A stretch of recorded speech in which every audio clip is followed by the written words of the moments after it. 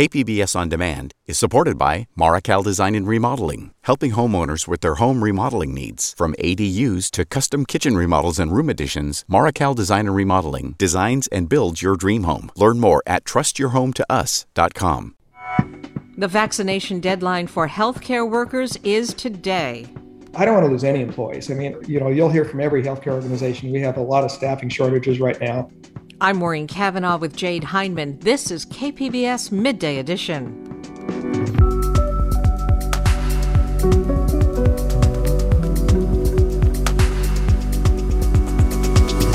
A disturbing incident at Valhalla High results in a staff member transfer. So my message to the student is this: I'm sorry, this should not have happened. Questions remain about a police restraint device called the Wrap, and our 5-song segment celebrates Latino musicians during Hispanic Heritage Month. That's ahead on Midday Edition.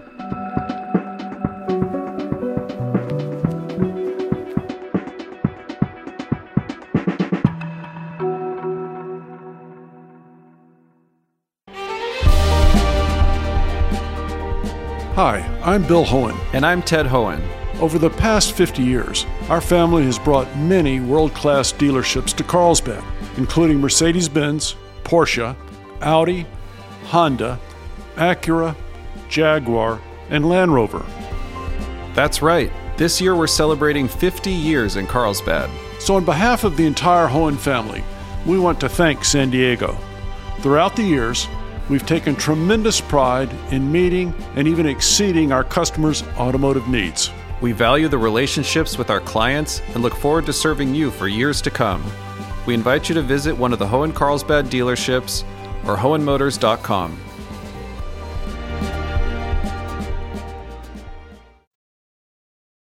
California's vaccine mandate for healthcare workers has arrived. Employees of hospitals, nursing homes, doctors' offices, clinics, and other medical facilities have until today to get at least one dose of the COVID vaccine or lose their jobs. Here in San Diego, most hospitals report their staff vaccination rates are in the 90% range, but there are still hundreds of healthcare workers who remain unvaccinated. Local hospitals have developed policies that would allow those workers back if they finally decide to get their shots. Joining me is KPBS health reporter Matt Hoffman. And Matt, welcome. Hey, Maureen. Now, how have hospitals been gearing up for this deadline? Have they seen an increase in workers getting their shots? Yeah, systems have been, working on some contingency plans should a lot of staff not get those shots. But, really just in the last couple of weeks, go back, there was thousands of workers who had still not done it. But we've seen a very large increase. For example, when this mandate was first announced in early August, Sharp Healthcare said they had 5,000 unvaccinated employees, and now that's down to just 100. So really seeing a lot of people coming into compliance here sort of at the last minute. And can you give us some statistics on how many unvaccinated workers there are in various hospitals around San Diego? So the vast majority of workers are getting vaccinated, but there are still hundreds that are not, or they don't have any approved exemptions, whether that be medical or religious. So starting with some of the largest healthcare systems. So Sharp Healthcare, 18,000 employees. Right now they have 480 who are not vaccinated and do not have any approved exemptions. Scripps, there's about 16,000 employees. They have about 140 who fit into that non-compliant category. And then we're seeing some high vaccination rates around the county. UC San Diego Health, really very high. 98% of staff there fully vaccinated. Palomar Health is about 90% of employees are vaccinated or have one of those approved exemptions. And, I think the majority of the major health systems are all reporting north of 90% of staff are either fully vaccinated or have one of those exemptions. And what is the criteria for getting an exemption? It can be vague. So we know that there's religious exemptions and there's medical exemptions. So medical exemptions can be easy. That can even be somebody who, is going through a pregnancy right now, or maybe has some underlying condition or where they can't get it. Religious exemptions is where it gets a little bit tricky. Talking to an attorney, it really hasn't been tested in the courts. And so, systems can have staff fill out a form that says, this is my religious belief, and they can choose whether to, accept that or deny that. At Sharp Healthcare, for example, they told us that they're being extremely liberal in approving those. So that's sort of the process of how that works. I think it still sounds strange to many of us that hundreds of healthcare workers who spend their days around medical science, would resist getting a vaccine. What kinds of reasons do they give? We are seeing some trends. Not a lot of systems are, wanting to talk about this on the record, but Sharp and Scripps have been pretty forthcoming, and they're saying that they're seeing a trend of people who are citing, using old fetal cells in the testing of the vaccines. That's like the number one thing that they're seeing. One thing to note too is that places like Scripps are reaching out to the Attorney General's office, asking for more guidance about these exemptions, these religious exemptions. And at Scripps specifically, they're giving temporary exemptions. So that means that, if the AG's office says, hey, this is what qualifies as a bona fide religious exemption, those could later be rescinded. You spoke with Scripps CEO Chris Van Gorder, and he says Scripps Health will terminate unvaccinated workers. Tell us about that. Yeah, so at Scripps Health specifically, they have about 140 employees who aren't vaccinated and do not have one of those religious exemptions. And their policy regarding the mandate is those not in compliance will be let go at the end of today, at Thursday. But there is going to be a 30-day window. So once they're let go, they're going to be terminated today, and then they have 30 days to sort of get in compliance. So that's either getting a religious exemption or getting fully vaccinated. And if that happens, then they'll be returned back to full status. But letting go of staff is not easy, especially right now, as Scripps CEO Chris Van Gorder explained to me. I don't want to lose any employees. I mean, you'll hear from every healthcare organization. We have a lot of staffing shortages right now. And we know that a lot of places are hiring. Scripps is hiring for many positions, but keep in mind, it's also tough because it's very hard to bring in travel nurses right now. They're in very, very high demand. And the ones that these systems can find, they're having to offer incentives like extra pay and benefits. Now, some hospitals here have decided not exactly to fire unvaccinated employees right away. Are they putting those workers on some sort of leave? Yeah, majority of the systems are putting employees on leave and then, giving them some time to sort of get in compliance. Obviously, Scripps is sort of doing it a little bit the other way around, just sort of terminating and then giving them a chance to get in compliance. So like at Kaiser, for example, those not in compliance will be put on up to 60-day unpaid leave. And if they get in compliance, they're welcome back. At Palomar Health and Sharp Healthcare, it's going to be a 30-day unpaid leave for those not in compliance. And I spoke to the chief operating officer at Sharp Healthcare, Brett McLean, this morning. He says, as it stands about right now, hundreds of employees will be being put on unpaid leave. We've got about 480 or so right now who have not been vaccinated or have an exemption in place. So as of tomorrow, they will go on administrative leave. We'll work with them as much as we can over the next 30 days to get them vaccinated if they so choose. And it's worth to keep in mind, many of these systems, they say, hey, look, we have J&J, Johnson & Johnson, the single dose vaccines on hand. So there's still time for them to get vaccinated today and be in compliance so that they don't go on unpaid leave or they're not terminated at the end of the day today. Since kids can't get vaccinated yet, the situation over at Rady Children's Hospital is slightly different, and that hospital is taking a harder line on workers who've asked for a vaccine exemption, isn't it? They are. Rady's officials have made the determination that unvaccinated workers can no longer be in a role that involves patient contact, as they describe it. Basically saying that's because a large portion of their patients are unvaccinated. So we're talking about kids who are under 12. Officials say there that accounts for about 75% of the minors that they see and work with. And basically, they're offering non-compliant employees, those unvaccinated, those that don't have these exemptions, roles that do not involve patient care, and or they're going to be putting them on a short-term leave of absence. I've been speaking with KPBS health reporter Matt Hoffman. Matt, thank you so much. Thanks, Maureen.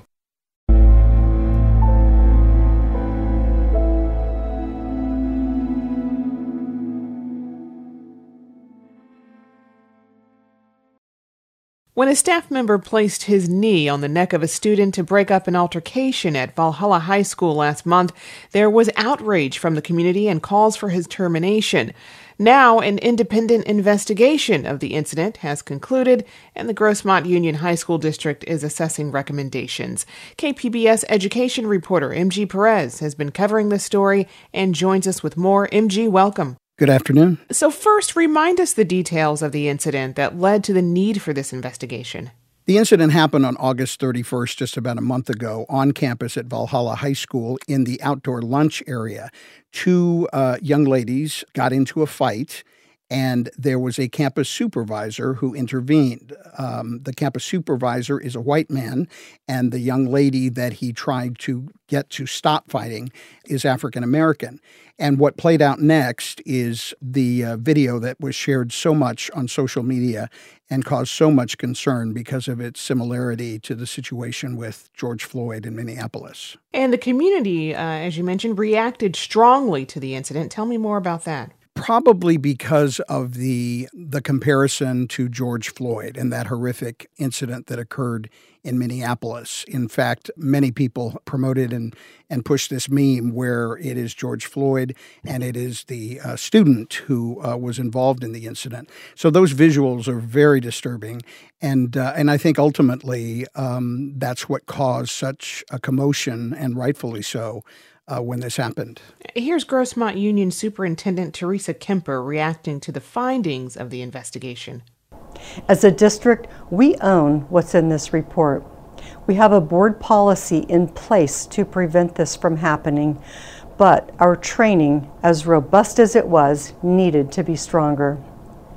So my message to the student is this: I'm sorry, this should not have happened. So what was the investigator's recommendation in terms of the employee who put his knee on the neck of a student? So I want to point out that the investigator was a gentleman named Dominic Quiller, who is from a Los Angeles law firm, an outside entity that investigated this. So this was nothing internal. It was from the outside, in the hopes that we would get the true story. And the investigator had several recommendations. Probably the most important is the employee involved lacked training. There is a deficiency in training, according to his investigation, and so that needs to be improved. He also recommended that the employee be transferred out of Valhalla High School, which he was. And there was mention that there are other employees, although we don't know who they are specifically, that also need additional training to support situations like that. And finally, he said students need sensitivity training, and we know from the video that the superintendent released that has already begun on campus. So what can you tell us about the victims in this incident? Unfortunately, because of confidentiality, we don't know much. We do know the victim was a female. We know that she was African American.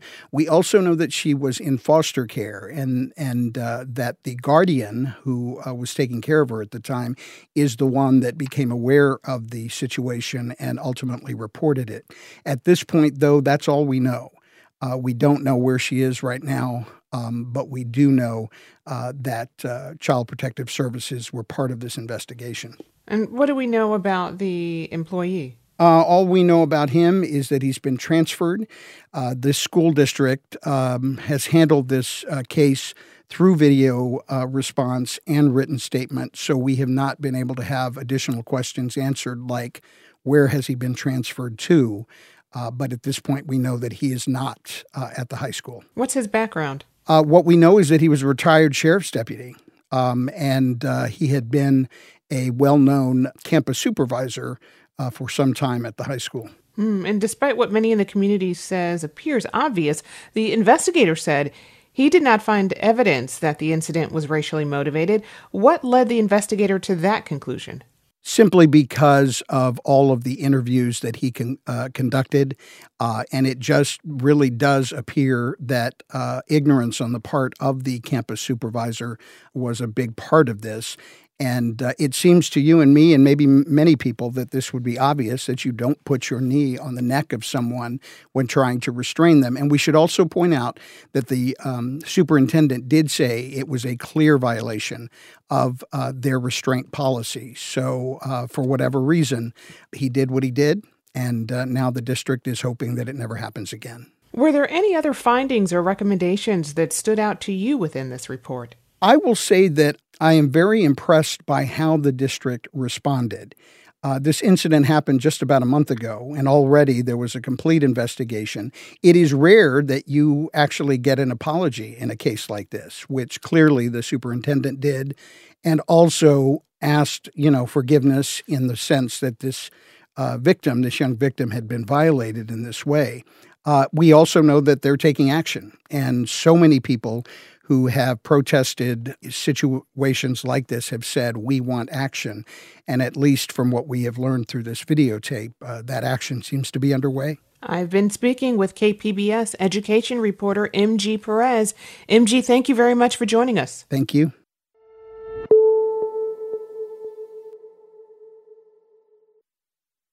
KPBS On Demand is supported by Under the Sun Foundation, presenting the Candlewood Arts Festival in Borrego Springs, featuring temporary public art projects that engage community and place. March 23rd. More at candlewoodartsfestival.org. You're listening to KPBS Midday Edition. I'm Jade Hindman with Maureen Cavanaugh. Earlier this month, the family of Earl McNeil reached a settlement with National City and the San Diego County Sheriff's Department following McNeil's in-custody death back in 2018. During his arrest, McNeil was placed in a restraint device called the wrap, which binds the legs and wrist. In addition, officers placed 2 spit hoods and a shirt over the head of McNeil, a move that was deemed a violation of procedure by the San Diego County's Citizen Law Enforcement Review Board, also something the medical examiner said contributed to his death. As of now, the family of Earl McNeil still has an active lawsuit filed against the maker of the device that was used to restrain him. The continued use of such devices raises questions over the restraint tactics used by officers who responded to the scene, as well as the tactics that law enforcement officers continue to employ across the country. Joining me now with more is Carl Takei, a policing expert and the senior staff attorney of ACLU's Trone Center for Justice and Equality. Carl, welcome to the program. Thank you. Good to be here. With the litigation against National City and the San Diego Sheriff's Department closed, how do you look back on this case? I mean, what could have been done differently to avoid the death of Earl McNeil? Well, the first is how the police responded when he first walked into the police station and asked for help. I think it's shocking that their response when somebody comes in and says, I'm high and is in distress, that they would then turn to arresting him instead of investigating options for providing medical attention. The family still has an active suit filed against the makers of the restraint used on Earl McNeil. Have you seen lawsuits before that successfully take on the manufacturers of police restraint equipment? I don't recall any specifically targeting the makers of the equipment, but it's important to remember that any kind of restraint, whether it is a flexible Velcro device like this one or a restraint chair like many jails often use, comes with inherent risks. And, even in situations where the maker of the restraint says that, it doesn't restrict breathing if you, leave it wrapped around the lower body, that doesn't eliminate the risk of death. Are there any cases that you've litigated that bear similarities to what happened with Earl McNeil? The Monterey County Jail actually is one suit that I was involved in. It involved a whole range of issues in that jail. And one of them involved the use of restraint chairs and the fact that they were using them in circumstances that were not justified, based on the risk involved in using the restraint chair. And, that they were not monitoring people once they were in the restraint chairs to make sure that they were not going into medical distress. And let's talk about the device, that restraint that was used in the arrest of Earl McNeil.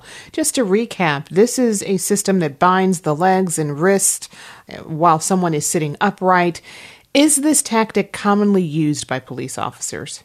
I mean, there are a whole range of different restraint devices that are marketed to law enforcement agencies.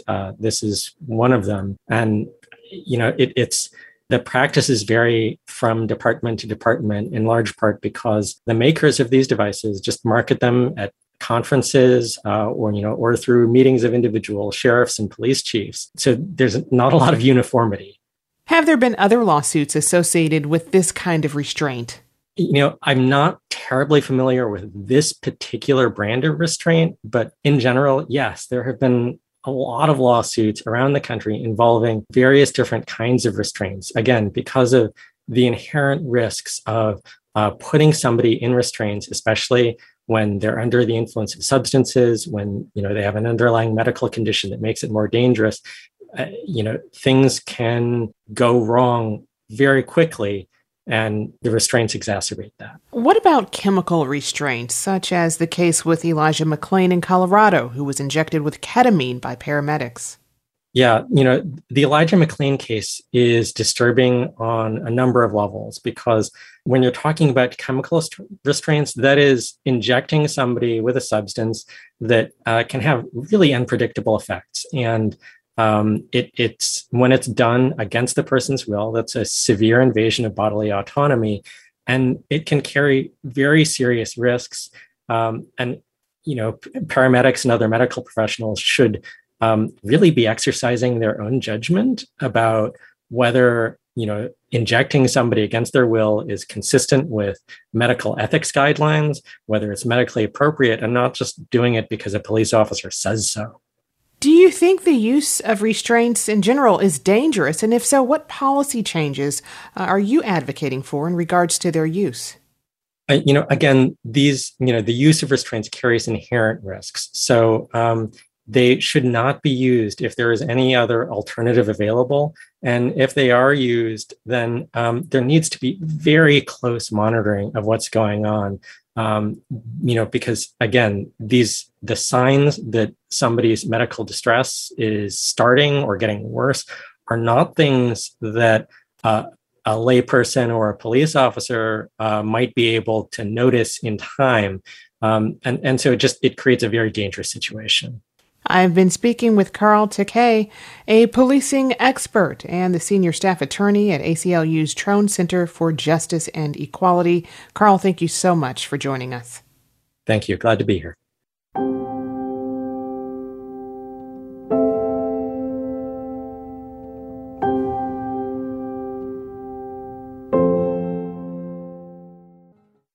More information is being developed from KQED's continuing investigation, Dangerous Air.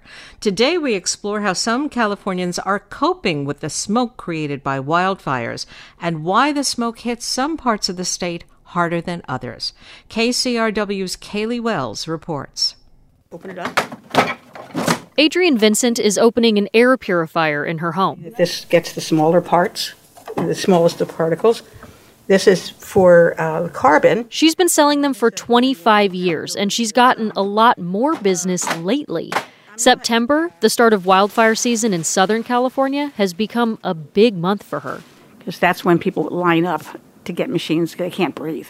Arlene Fleck has started to see that change at her home in Irvine. We found the number of smoke days has tripled to 30 days every year. She says when it gets bad, she has a hard time breathing and gets headaches. It's gotten to the point where we have fires so much that even like when we have fog, I'm like, okay, is that smoke now or is that fog? Last year, Fleck evacuated her home not because of wildfire, but because of the smoke that seeped through the walls of her home. The smoke in Irvine was pretty typical for Southern California. In LA, the average days of smoke per year jumped from 9 to 32. The smoke was especially incessant in Malibu and Brentwood, home to some of the most destructive fires here, and Castaic, which is a rural community surrounded by dry brush. Health experts say that jump to a month of smoke every year can damage everything, including your lungs and your heart.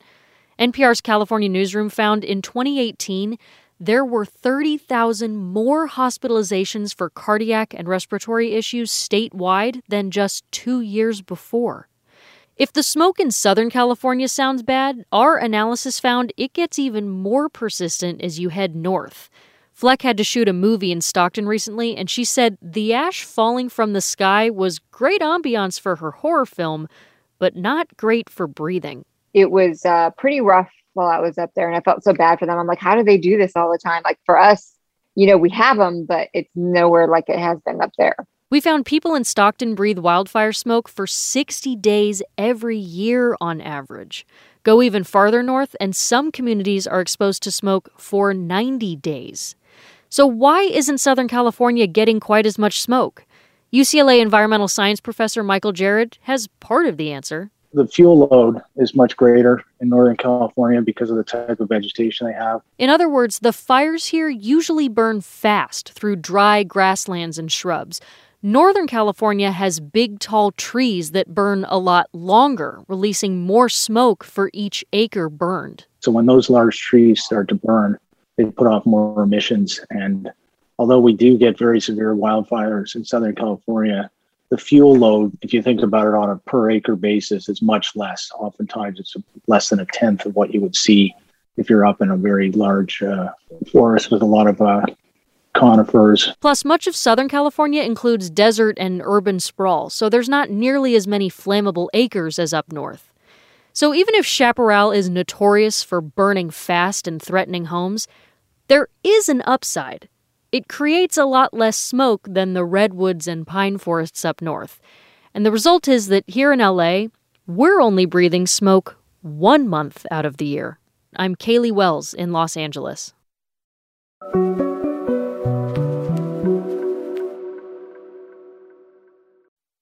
A recent survey found most Americans greatly overestimate how many veterans have PTSD. 2/3 of survey respondents believe it's more than half, but the real number is fewer than 1 in 5. As Chris Hexel reports for the American Homefront Project, the misperception can lead to problems for veterans with and without post-traumatic stress disorder. Brogan Farron spent 28 years in the Army. She was a helicopter pilot and deployed to combat zones and on peacekeeping missions before she retired 3 years ago. Now she's a professional organizer, and she finds that sometimes people in the civilian world are curious about her past life. They all want to thank you for your service, but then the next unanswered question is, are you okay? Can I talk to you without you, getting mad? She gets it. People in the civilian world might not know many veterans. If their perception is driven by what they see on TV or online, they might associate the military with severe PTSD. People have a perception that we all have PTSD at the most severe level.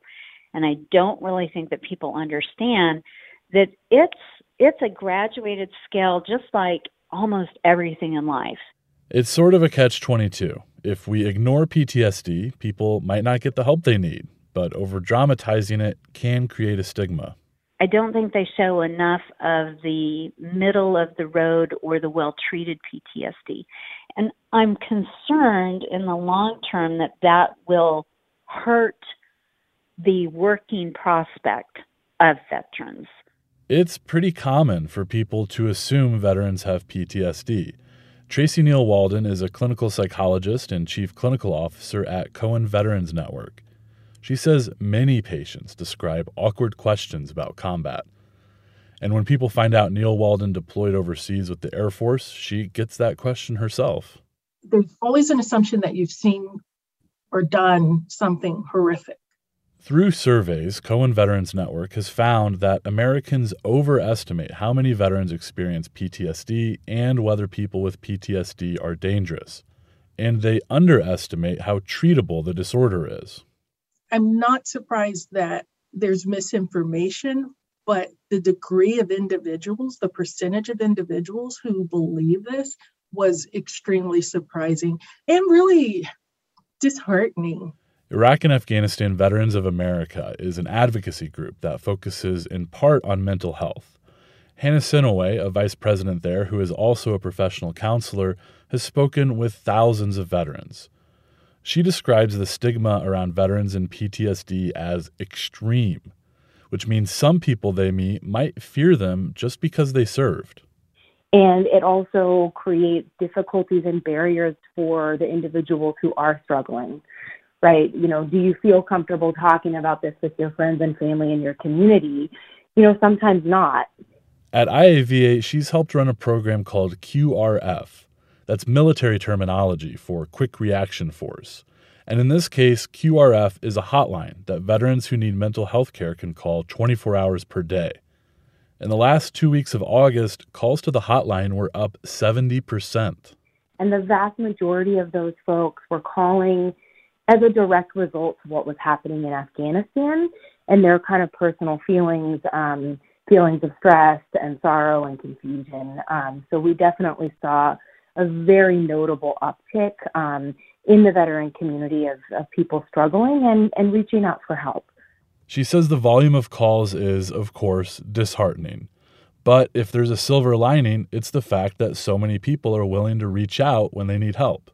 Some veterans might be wary of walking into a doctor's office to talk about mental health. So if the first step is a phone call or a text message, that's okay. I'm Chris Haxel in Kansas City. This story was produced by the American Homefront Project, a public media collaboration that reports on American military life and veterans. Funding comes from the Corporation for Public Broadcasting.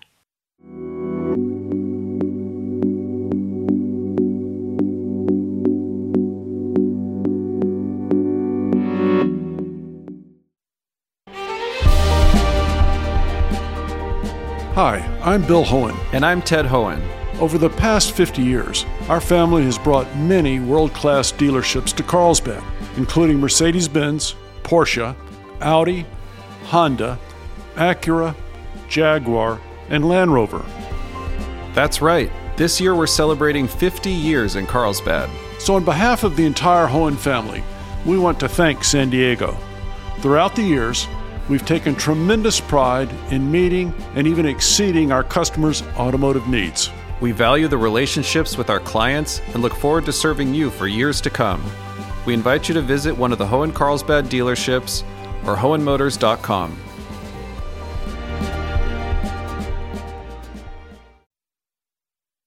You're listening to KPBS Midday Edition. I'm Jade Hindman with Maureen Cavanaugh.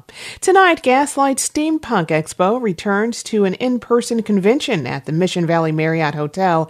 KPBS arts reporter Beth Accomando previews the event with its chair and director of programming, Anastasia Hunter, who also explains what steampunk is. Anastasia, first of all, explain what steampunk is. The easiest way to define steampunk, I find, is using Victorian science fiction. A lot of people are familiar with H.G. Wells and Jules Verne. And as much as in the time period, steampunk as a word didn't exist, they wrote what were called scientific romances. You know, steampunk is really a subgenre of science fiction. And we have a long tradition of science fiction conventions here in San Diego. And once it was discovered that we could dress up and have all of our fun and make things, it really took off locally. So we've been doing it for a number of years now. And what is the Gaslight Steampunk Expo? So we're going to be hosting a 3.5-day convention. We're going to have a lot of programming, a lot of it themed to our theme this year, which is the 1889 World's Fair in Paris, where they built the Eiffel Tower. So since we have a bunch of makers that are part of our community, we also host a bunch of workshops. We have a vendor hall. So a lot of things that you would normally do at separate events, we decided to kind of gather all together, and lots of costuming as well. So don't be surprised if you show up in street clothes and you're like, wow, a lot of people are in costumes. It's totally okay. Everyone's welcome. You don't have to have a costume. And explain what people can expect from the expo in terms of panels or vendors or what they're going to get if they come on any particular day. Our entire programming schedule is online right now. So if you go to our website, you can check it out. Some of the fun things that are unique to a steampunk convention is we have some silly competitions where we have, like, for example, teapot racing. So on Saturday, you would get an RC car that has to fit like certain, specific lengths and heights. And we have an obstacle course, and it's whoever has the best time. With two of our judges who've long been with us, Madame Askew and the Grand Arbiter, make it a very spectator sport, even if you're not competing, just to listen to them describe how the racing is going. There'll be special obstacles that'll be themed for the event. They also host tea dueling, which is the only sport where you're guaranteed a cup of tea and a biscuit for every participant. So one thing about steampunk is it seems that people enjoy creating their own props and costumes. So will there be any kind of do-it-yourself workshops or seminars about how to make costumes? A number of our workshops actually discuss different aspects of ways that you can integrate certain technology into your costume. It's unfortunately already sold out, but we actually have a leather plague mask class that we are offering actually on Friday, which of course is a huge hit. They're going to bring extra kits along with them. They also have a teacup holster where you can travel around with your teacup in case somebody suddenly, challenges you to a duel, you can whip your teacup out and you have it with you. But you can always stop in and see what they're doing. And a lot of these people are also in the community, so they're always happy to share what they're doing. Something else that we're going to be doing is how to make your own fairy light bottle. And the technology is available online, so you can order it. But sometimes it helps to see how somebody puts something together to really make sense of what you're doing. And then we offer, we call them make and takes. So they're free for everyone. You don't have to pay to anything extra. Once you come to the event and you buy your ticket, we have something where you can make, decorate your own little Eiffel Tower, since that's part of our theme this year. And the first one's free. And if you want to do more than one, it's like $1 for each additional one. And we provide all the supplies. Our teachers, bring all of their supplies for the workshops. And then we have free time in the evening, and you want to sit with other crafty people and work on your projects you didn't finish. We've got time set aside in the evening, although we have a lot of evening activities as well, including live music. I know the vintage dance people are very excited to come be part of the community, and have actively always encouraged us to dance properly, but steampunks tend to be more rebellious than that. So there's a lot of freestyling out on the dance floor. Well, since you brought up plague masks, I might as well ask, are there any kind of COVID restrictions or safety guidelines going on? Thank you for asking. In fact, someone sent me a beautiful brocade plague mask for myself. Yes, we are instituting that there's a mandatory mask policy while inside all of the indoor spaces in the event. We're going to be less than 1,000 people, so we don't need to necessarily check people's vaccination cards, but we want everyone to be safe. And we will have masks on site if you don't remember to bring one, but we just need you to just make sure it's a mask that covers your nose and your mouth, and leave it on while you're indoors. If you need to go outside, the San Diego Mission Valley Marriott has beautiful grounds, and you can go outside and air out as needed. And if people are interested, where can they find more information? Please visit our website. We've got all kinds of information online. It's at www.gaslightexpo.org. And that's where you can buy tickets, and you can find information if it's your first time, and information about teapot racing and our dances and live music. There's lots of great information online. All right. Well, I want to thank you very much for talking about the Gaslight Steampunk Expo. Thank you. That was Beth Accomando speaking with Anastasia Hunter. Gaslight Steampunk Expo runs tonight through Sunday at the Mission Valley Marriott Hotel.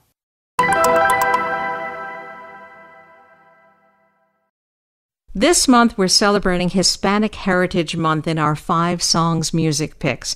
We'll spotlight 5 musicians and bands in the region who are either performing this month or just released new music. There's a broad range of styles coming out of the Latinx music scene in our region. And joining us to walk us through the playlist is KPBS arts editor and producer Julia Dixon Evans. Welcome, Julia. Hi, Maureen. And Midday Edition producer Harrison Patino. Hi, Harrison. Hello, Maureen. Good to be here. So let's start with Julia. Your first pick is Stars by Tijuana band Junipero. Let's take a listen.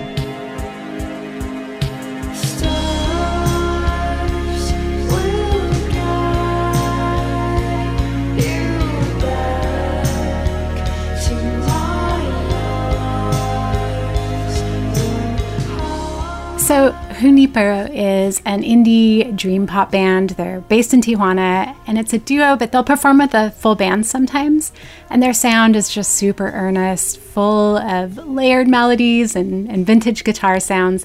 Kind of has a beach house vibe to me. And they put out a 5-track EP, self-titled, last April, and it is absolutely gorgeous. And from this EP, a standout track for me is this one, Stars.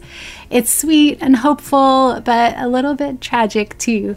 I love the line, "Stars will guide you back to my arms." Definitely checks all the boxes for me. Rich songwriting and a really lush and dreamy sound.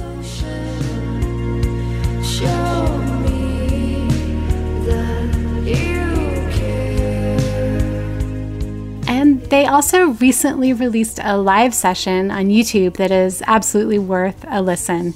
They play a beautiful version of Stars on that too. And their social media posts suggest that they are recording new music right now too. That's Stars by Tijuana dream pop duo Junipero. Up next, we have the Logan Heights-based surf punk trio Beach Goons. And Harrison, you say there's a melancholy to the energy of this band.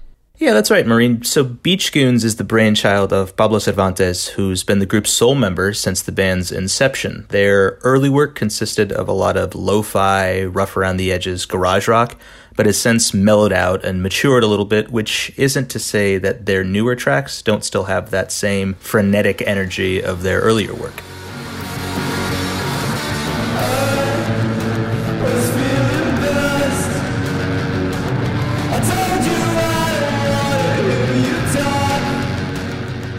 Their music still retains the fast pace and jangly guitar accompaniment that we see in a lot of surf punk today, but also has this distinct mournfulness and introspection from a songwriting perspective. The band performs songs in both English and Spanish, and on the Spanish side, I really like a track from their delicately named 2018 album Hoodrat Scumbags. It's on the softer side of their repertoire, and it really captures these themes of sadness and youthful disillusionment that runs through a lot of their music. Here's the track Chunti.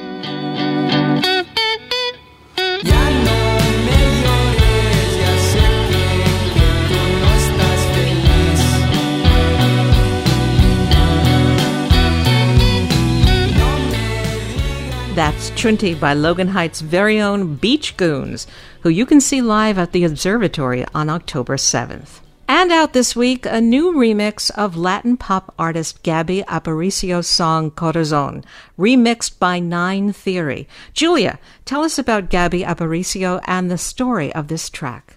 Yeah, it's a brand new remix of a 2019 track. So Gabby Aparicio is a pretty hardworking performer. It seems like she's constantly performing shows around town. Her family is from Uruguay, and she was raised in Florida, moving to San Diego about 7 years ago. And she was nominated for a 2020 San Diego Music Award for her album La Bella Vita for the Best World Music category. And I really enjoyed that album. It really shows off her range. Her sound's the seamless mix of Latin influence and pop structures, and her voice is fantastic. She sings this track, Corazon, in Spanish, but she does sing some of her music in English, too. No pides perdón por tus labios que me dan besos y besos de más. Tengas temor por tus manos. So Corazon was on that 2019 album, and this remix gives it a pretty chill house or electronic spin. This is producer Nine Theory who worked on the remix, and it just dropped a few days ago. I really like how true to the original this remix is. It maintains a lot of the delicacy and the quiet groove, but just ramps it up a bit. And Gabby has a bunch of performances in town this month, including as part of Little Italy Art Walk. That's this Sunday at 11 a.m. for her performance.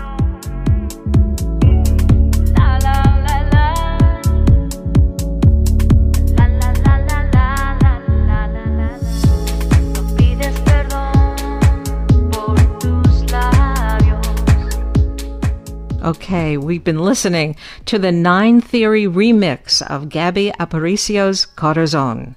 Harrison, moving now to a mainstay of San Diego's Latin music scene, tell us about the San Diego Latin Jazz Collective. Well, Maureen, as you can probably imagine, the San Diego Latin Jazz Collective deals in, you guessed it, Latin jazz. Although it's kind of not really easy to capture what you can expect from a typical show with just those two words. The genre itself is steeped in so many different music styles and traditions, from samba to bossa nova, and a lot of its DNA comes from the music of Cuba and Brazil.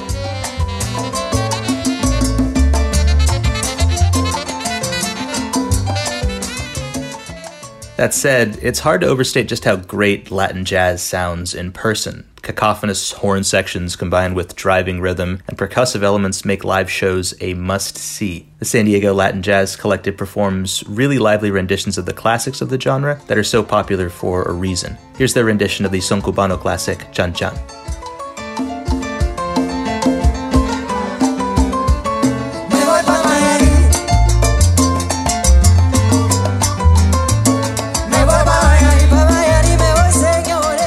Chan Chan by the San Diego Latin Jazz Collective, who can be seen live every Thursday, tonight included, at Tin Roof in the Gas Lamp. And finally, Ramon Amezcua, known as Bostich from the legendary electronic music group Nortec Collective, will perform a DJ set as part of the Front Gallery's 15-year anniversary celebration in October.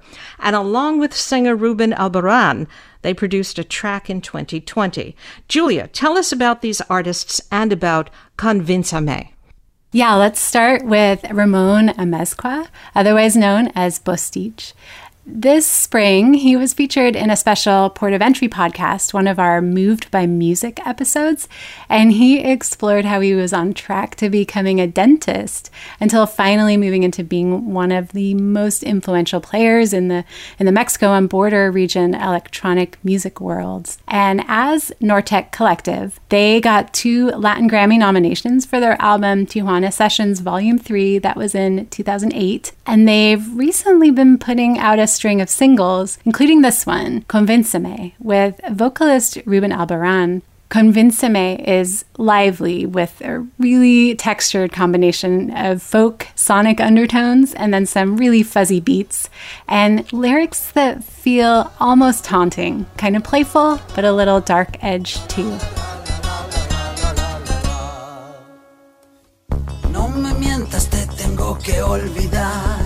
Si hay una cosa, dilo, no pierdas el tiempo. And Julia, you can see Nortec Collective at the Front Gallery in San Ysidro on October 16th. Tell us a little bit about that. Yeah, the Front is celebrating their 15th anniversary with a bunch of programming throughout October.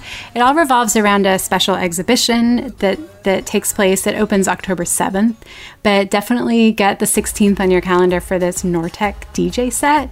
Tickets are free, but they're limited to just 50 people, and the RSVP list opens up on October 1st at 10 a.m.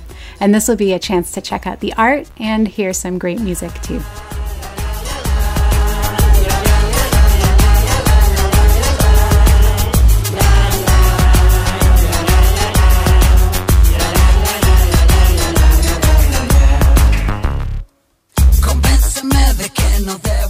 And we've been listening to Nortec's Convíncame. You can find a playlist of all these tracks on our website.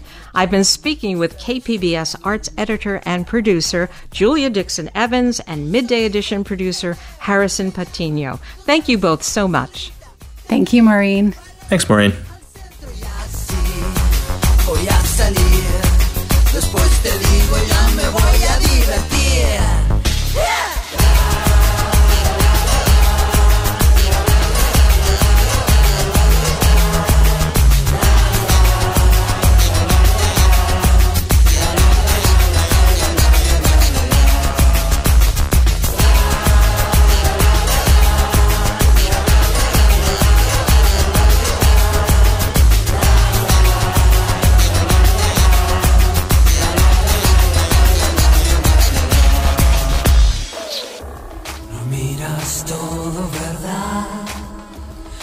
Sentir algo más, respira, amor, luego verás. Me siento solo y